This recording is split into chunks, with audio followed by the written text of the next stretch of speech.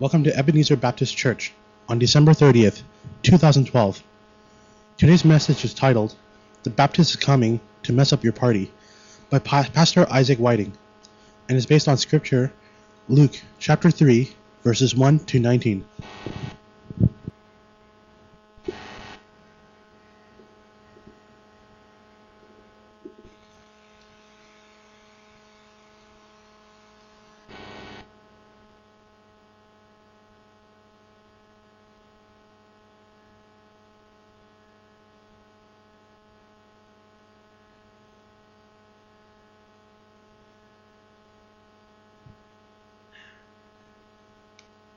Please pray with me. Father God, we come to you humbly today, asking once again that you would lead us back to you. Lord, I do feel it today that my heart easily goes astray, goes the wrong way, and I want to come back to you. As you have done so many times in the past, we ask that you would speak your word to us today. We're all here looking for you and waiting for you, Lord. And we ask this in Jesus' name. Amen.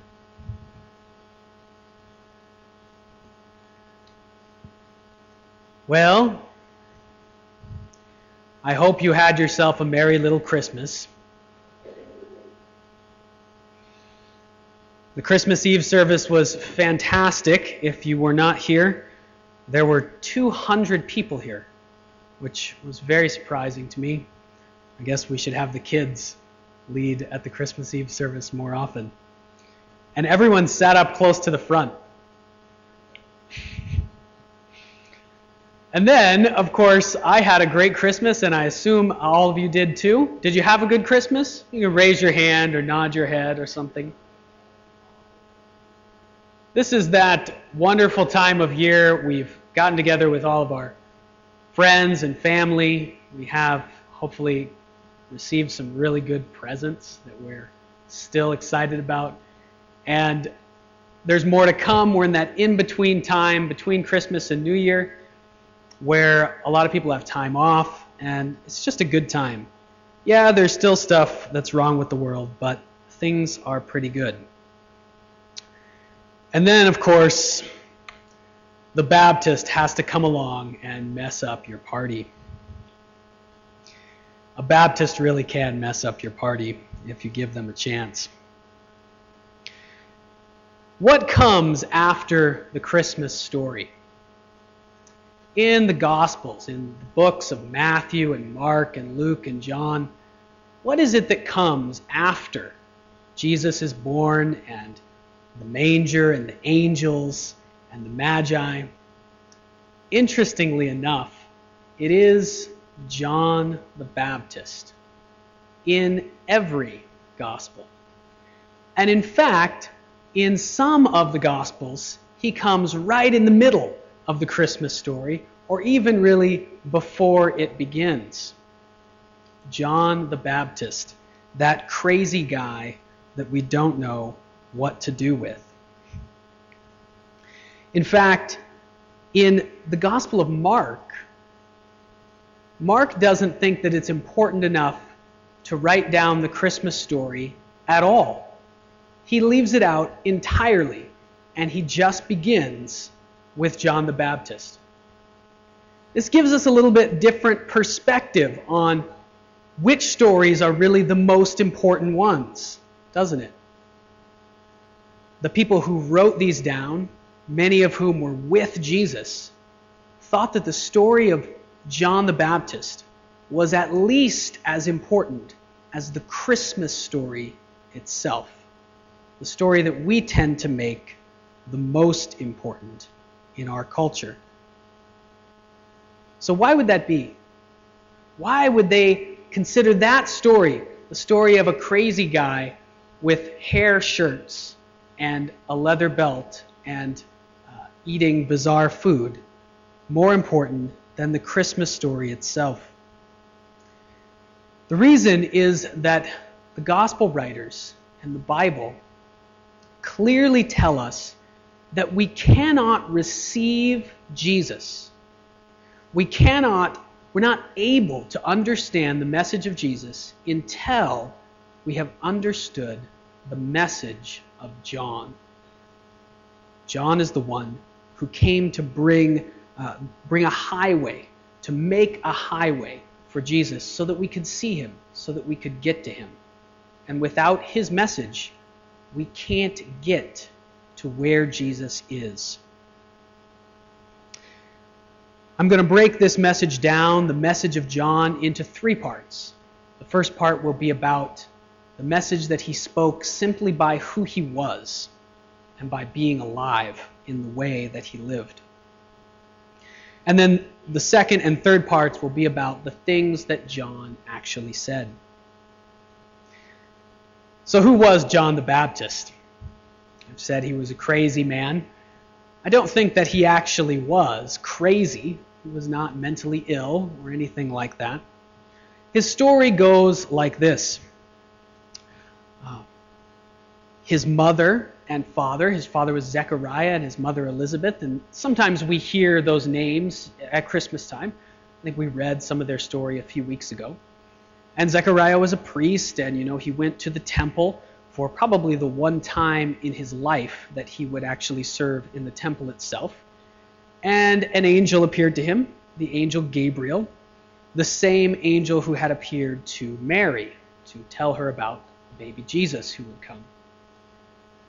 And the angel told Zechariah, who had no children because his wife could not have children, told Zechariah that he would have this baby, and he gave Zechariah some rules for this child. You're going to have a baby, you're going to name him John, even though no one in your family is named John.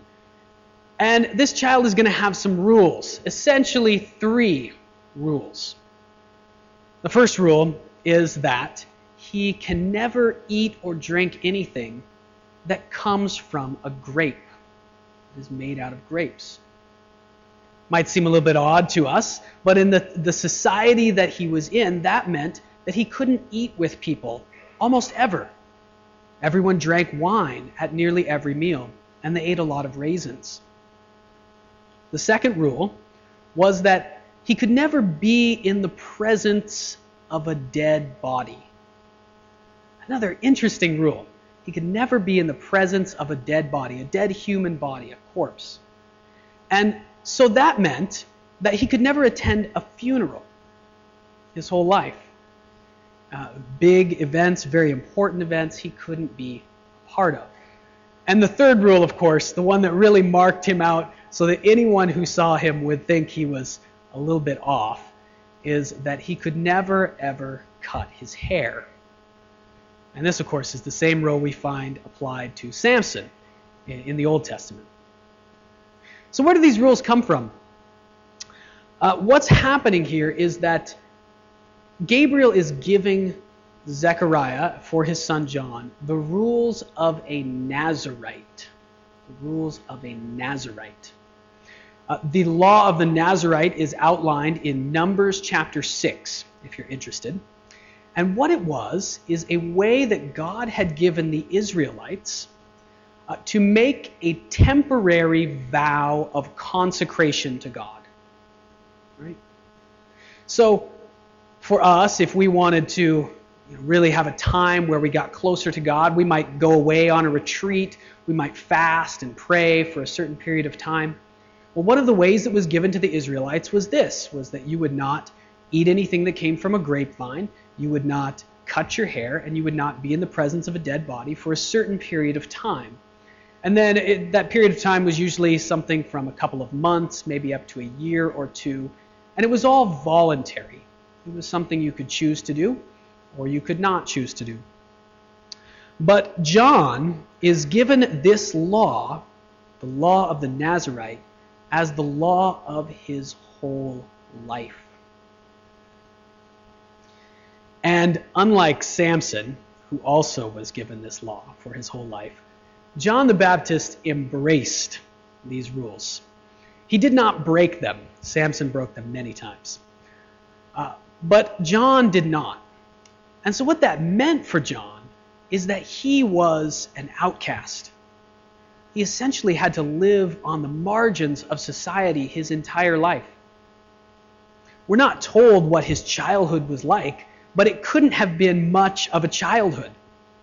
Hey, do you want to come over to Aminadab's house for a birthday party? No, I can't come because the cake is made with raisins. He also, his parents, as you know from the gospel story, were very old when he was born. And so, we assume John left the house and went to live in the desert, which we're told that he did, because he was afraid of breaking his vow. As he got older, his parents were into their very old age. And no doubt he was afraid that at some point, whether he tried to or not, he would be in the presence of a dead body, which he was not allowed to do ever. So, at a very young age, we don't know what age, but 13 is a good guess. 13 is a good guess because this is the age when Jewish boys became officially men. So we'll say at the age of 13, John left home and he went to live in the wilderness all by himself. He seems to have taken the law of the Nazirite even a step further when he was in the wilderness. Not only did he not go into the presence of a dead human body, but he's even given up eating meat. He won't even be in the presence of a dead animal.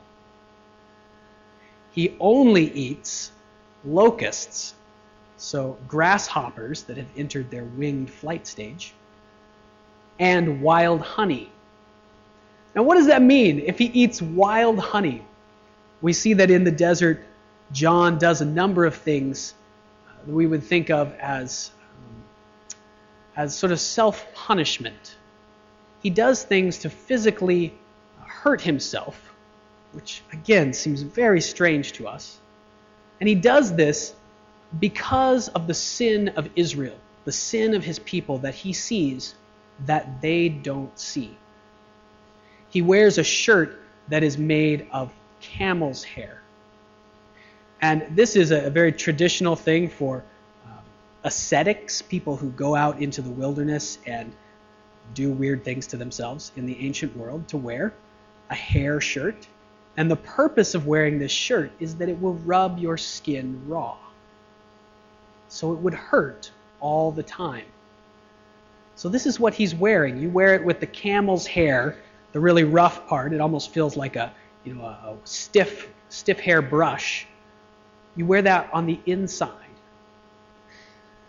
And then he ate wild honey.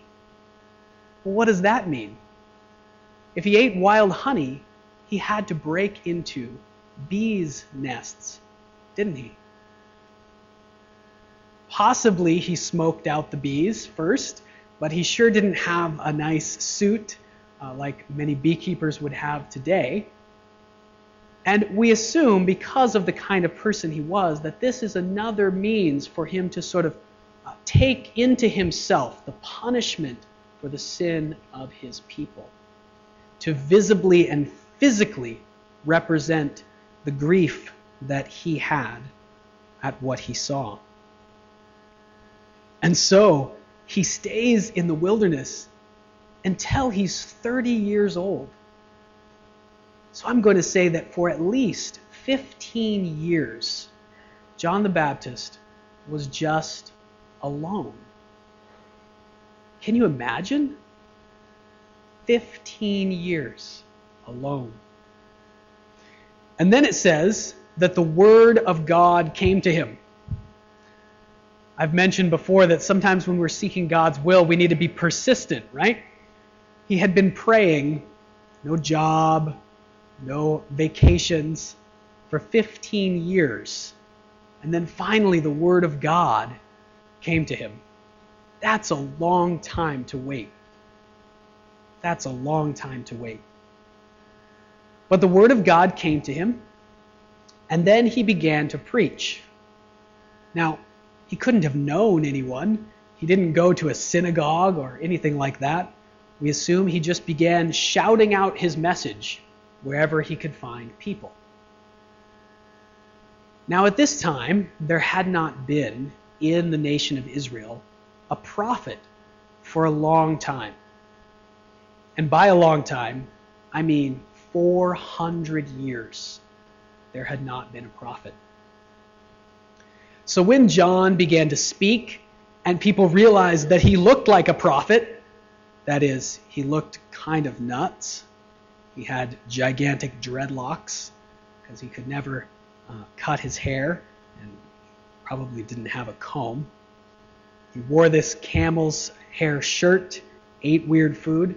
This is a prophet, people said. And so thousands of people began making a journey into the wilderness, into the desert regions, to hear what this guy had to say. John's life, all of these things that he did, were arranged by God to build a highway for us to see Jesus.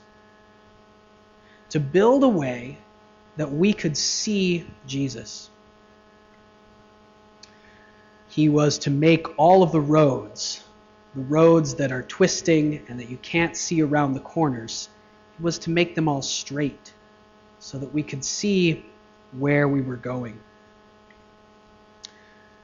John preached for a few years, and lots of people came to him, and he told them to be baptized, and he baptized them in the Jordan River. And then Jesus came to him, of course. You know that story. And he baptized Jesus. This is the man that baptized the Son of God. And then he decided to say something against the king of the region, actually the tetrarch, as we heard earlier, Herod Antipas. And he decided to tell Herod that it was actually not a good thing for Herod to steal his brother's wife, essentially. And so they arrested him, they locked him up in jail, and then after a few months, they cut his head off. And that was the end of the earthly life of John the Baptist. Think for a second at this point, what kind of a perspective on life John must have had. I'm so glad, aren't you, that my calling and your calling from God are not like the calling that John had. Right? Who would want to do this? No friends, essentially no family, no vacations, no job, except for his purpose in preaching that he had to wait for 15 years to do. No, nothing. His life was just prayer and waiting for God to answer him. A whole life devoted to speaking just one word. A whole life devoted to speaking just one word. But because John had this unique perspective that no one else had, he saw the world in a way that no one else did. While everyone else was asleep to the things that were wrong in the world, to the sin that was in their own lives, to John it was as clear as the bright morning sun what was wrong in the world. It was obvious to him. And so he was able to speak this word that God had given him with crystal clarity. And the word, of course, is repent. Let me read this section again just because I love it. I have to confess to you now that I love John the Baptist. I don't know if you do. Maybe that makes me strange. But I really, really love him. In verse 7 in chapter 3, I'm going to read this paragraph again. The crowds were coming out to him. He'd been baptizing them. And this is what he says to them. All right? We say, welcome, come to our church. We love you. You're so great. We're glad that you're here. Here's what John said to the people who came to see him. John said to the crowds coming out to be baptized by him, You brood of vipers, who warned you to flee from the coming wrath? Produce fruit in keeping with repentance, and don't say to yourselves, we have Abraham as our father. I tell you, out of these stones God can raise up children for Abraham. The axe is already at the root of the trees, and every tree that does not produce good fruit will be cut down and thrown into the fire.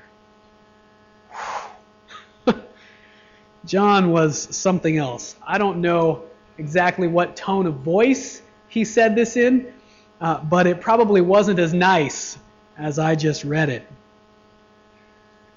John the Baptist was coming to wreck everyone's party. Now, the first thing that he says, I want to spend a minute on that. He says to the crowds, he calls them a brood of vipers. And here we have another interesting word that we use in church. We've translated this part of the Bible with this word, but probably we don't use the word brood in everyday conversation. How many of you would say you know what a brood is? You'd be able to give a definition if I called you up right now. I won't do that. A brood of vipers, this means a viper's nest. All right? So a group of little snakes that have just hatched. Now this is important that we understand exactly what he's saying to them. When they come out, he's not just saying to them, you guys are a bunch of jerks. That's not what he's saying. He's not just trying to insult them. He's telling them something that is very clear to him that's not clear to them. He's telling them that they're like a bunch of little baby snakes that have just hatched. Now, what does a snake represent in the Bible? A snake represents Satan. A snake represents the devil, the evil one. So what he's telling them is that they are like a whole bunch of little devils, little baby Satans. Okay? They are like the children of Satan, which, interestingly enough, is what Jesus calls these same people later on in the Gospel of John. Sons and daughters of Satan. What does it mean? Again, it's not just a way to insult them. What he's saying, I believe, is that they think everything is okay. These people in first century Israel thought their lives were okay. And they thought that the world, even though there were some things wrong with the world, was for the most part okay. But John is saying, no, it's not. Because they thought their lives were mostly okay, they were not actively opposing evil. They had gotten used to it. The world in those days was very corrupt. Evil was rampant everywhere. There was oppression from the Romans and from their own leaders. But people had gotten used to that. They decided just to put on a good smile, a good face, a brave face, and tackle life as best they could. We can't change the fact that the Romans are in charge and oppressing us. We can't change the fact that our leaders are corrupt. We can't change the fact that people are awful toward each other. So we'll just take the best things in life and we'll try to enjoy what we can. That, I think, was the general attitude. And John's message is that if that's your attitude, and you have stopped opposing what's evil, then you have become exactly what Satan wants you to become. You have become a child of the enemy by not opposing him. Whoever is not with me is against me. Those are the words that Jesus would speak later. So this is the second part. John's message. Repent. You people, those people, us here today, we are a brood of vipers, even if we don't think that we are. Even if we don't feel like it. Wow. I'm not going to make any friends this morning. But at least I have some who will probably stand by me. John didn't have any. The third part, John's message in the second half of that paragraph that I read, the axe is at the root of the trees. His message to the people who came out was that they were in immediate danger of destruction.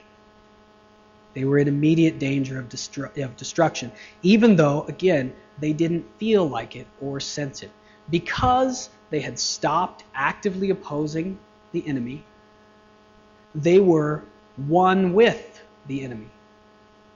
And God was about to come into the world and destroy the enemy, so that all those who were with him, with the evil one, not opposing him, would be destroyed along with him.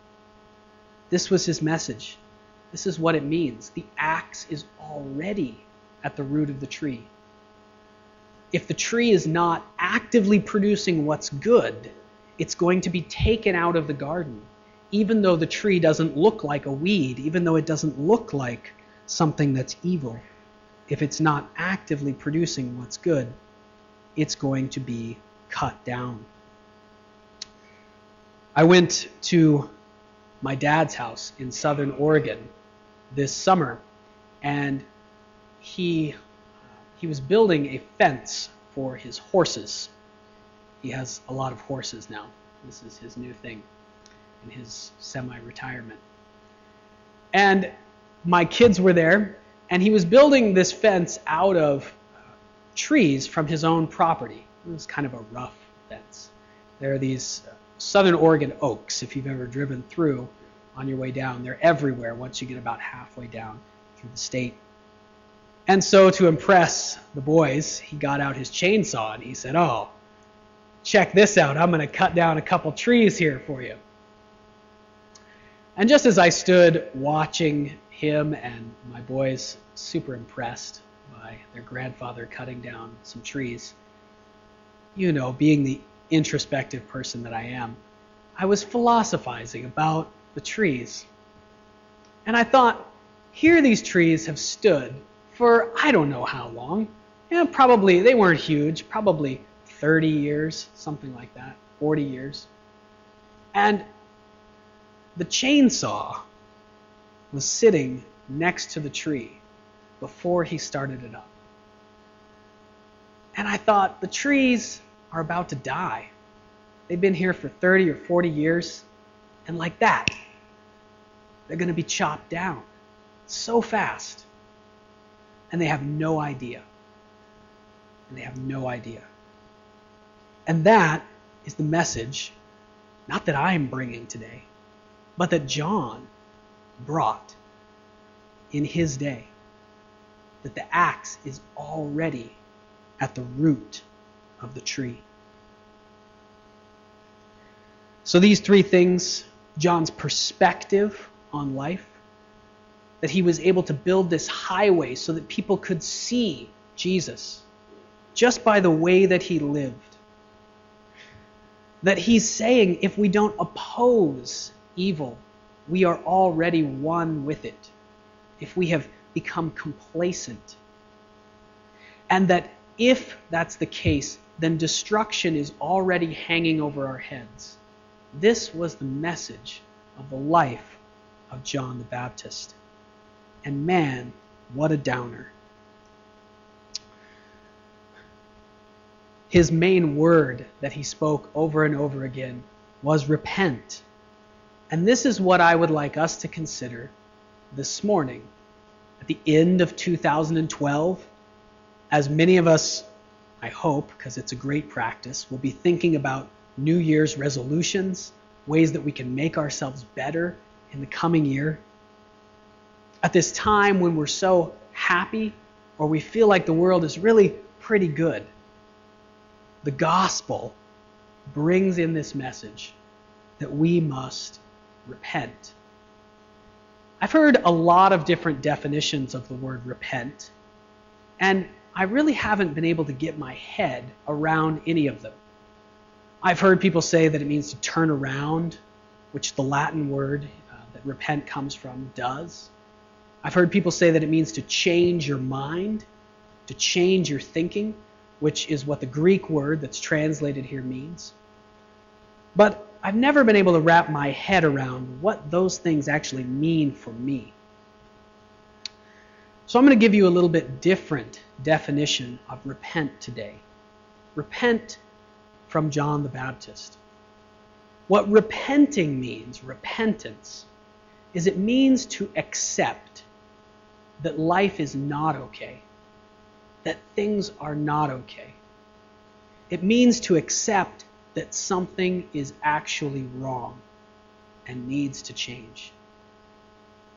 We need to accept this in the world, not just say that all the things we hear about on the news, terrible things, that those things, they just are and we can't do anything about them.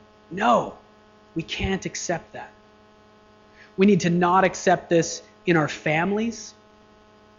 How many of you were at family gatherings over the past week, 2 weeks, where there were deep family issues? Family issues that have gone back who knows how long, maybe forever. We need to not just say that those are okay, that that's just the way it is and we can't do anything about it. Repentance means to believe that something is wrong and then to oppose it. And we need to not just say this about ourselves, as we become so blind over the years to the things that we do wrong, making excuses for them, or admitting that they're wrong, but not really believing that we can change them, not really trying to change them. Repentance means we need to recognize the things that are wrong in our lives and then oppose them. This is what it means to repent. John the Baptist comes to us, a crazy-haired, wild-eyed maniac, right after Christmas, and says, my friends, you need to repent. You need to look at the world and realize that something is wrong. If you don't, you will not be able to come to Jesus. We've been able to witness this morning Ian's baptism, which was amazing, a gift from God. No one can come to Jesus unless they first repent, unless they first recognize what is wrong. Later on in the Gospel of Luke, in Luke chapter 7, Luke tells us that there was a whole crowd in front of Jesus. And many of them, when they heard his words, believed. And many of them, when they heard his words, did not believe. And the ones who believed, Luke says, are the ones who had received the baptism of John. And the ones who did not believe are the ones who had rejected it. Let's pray.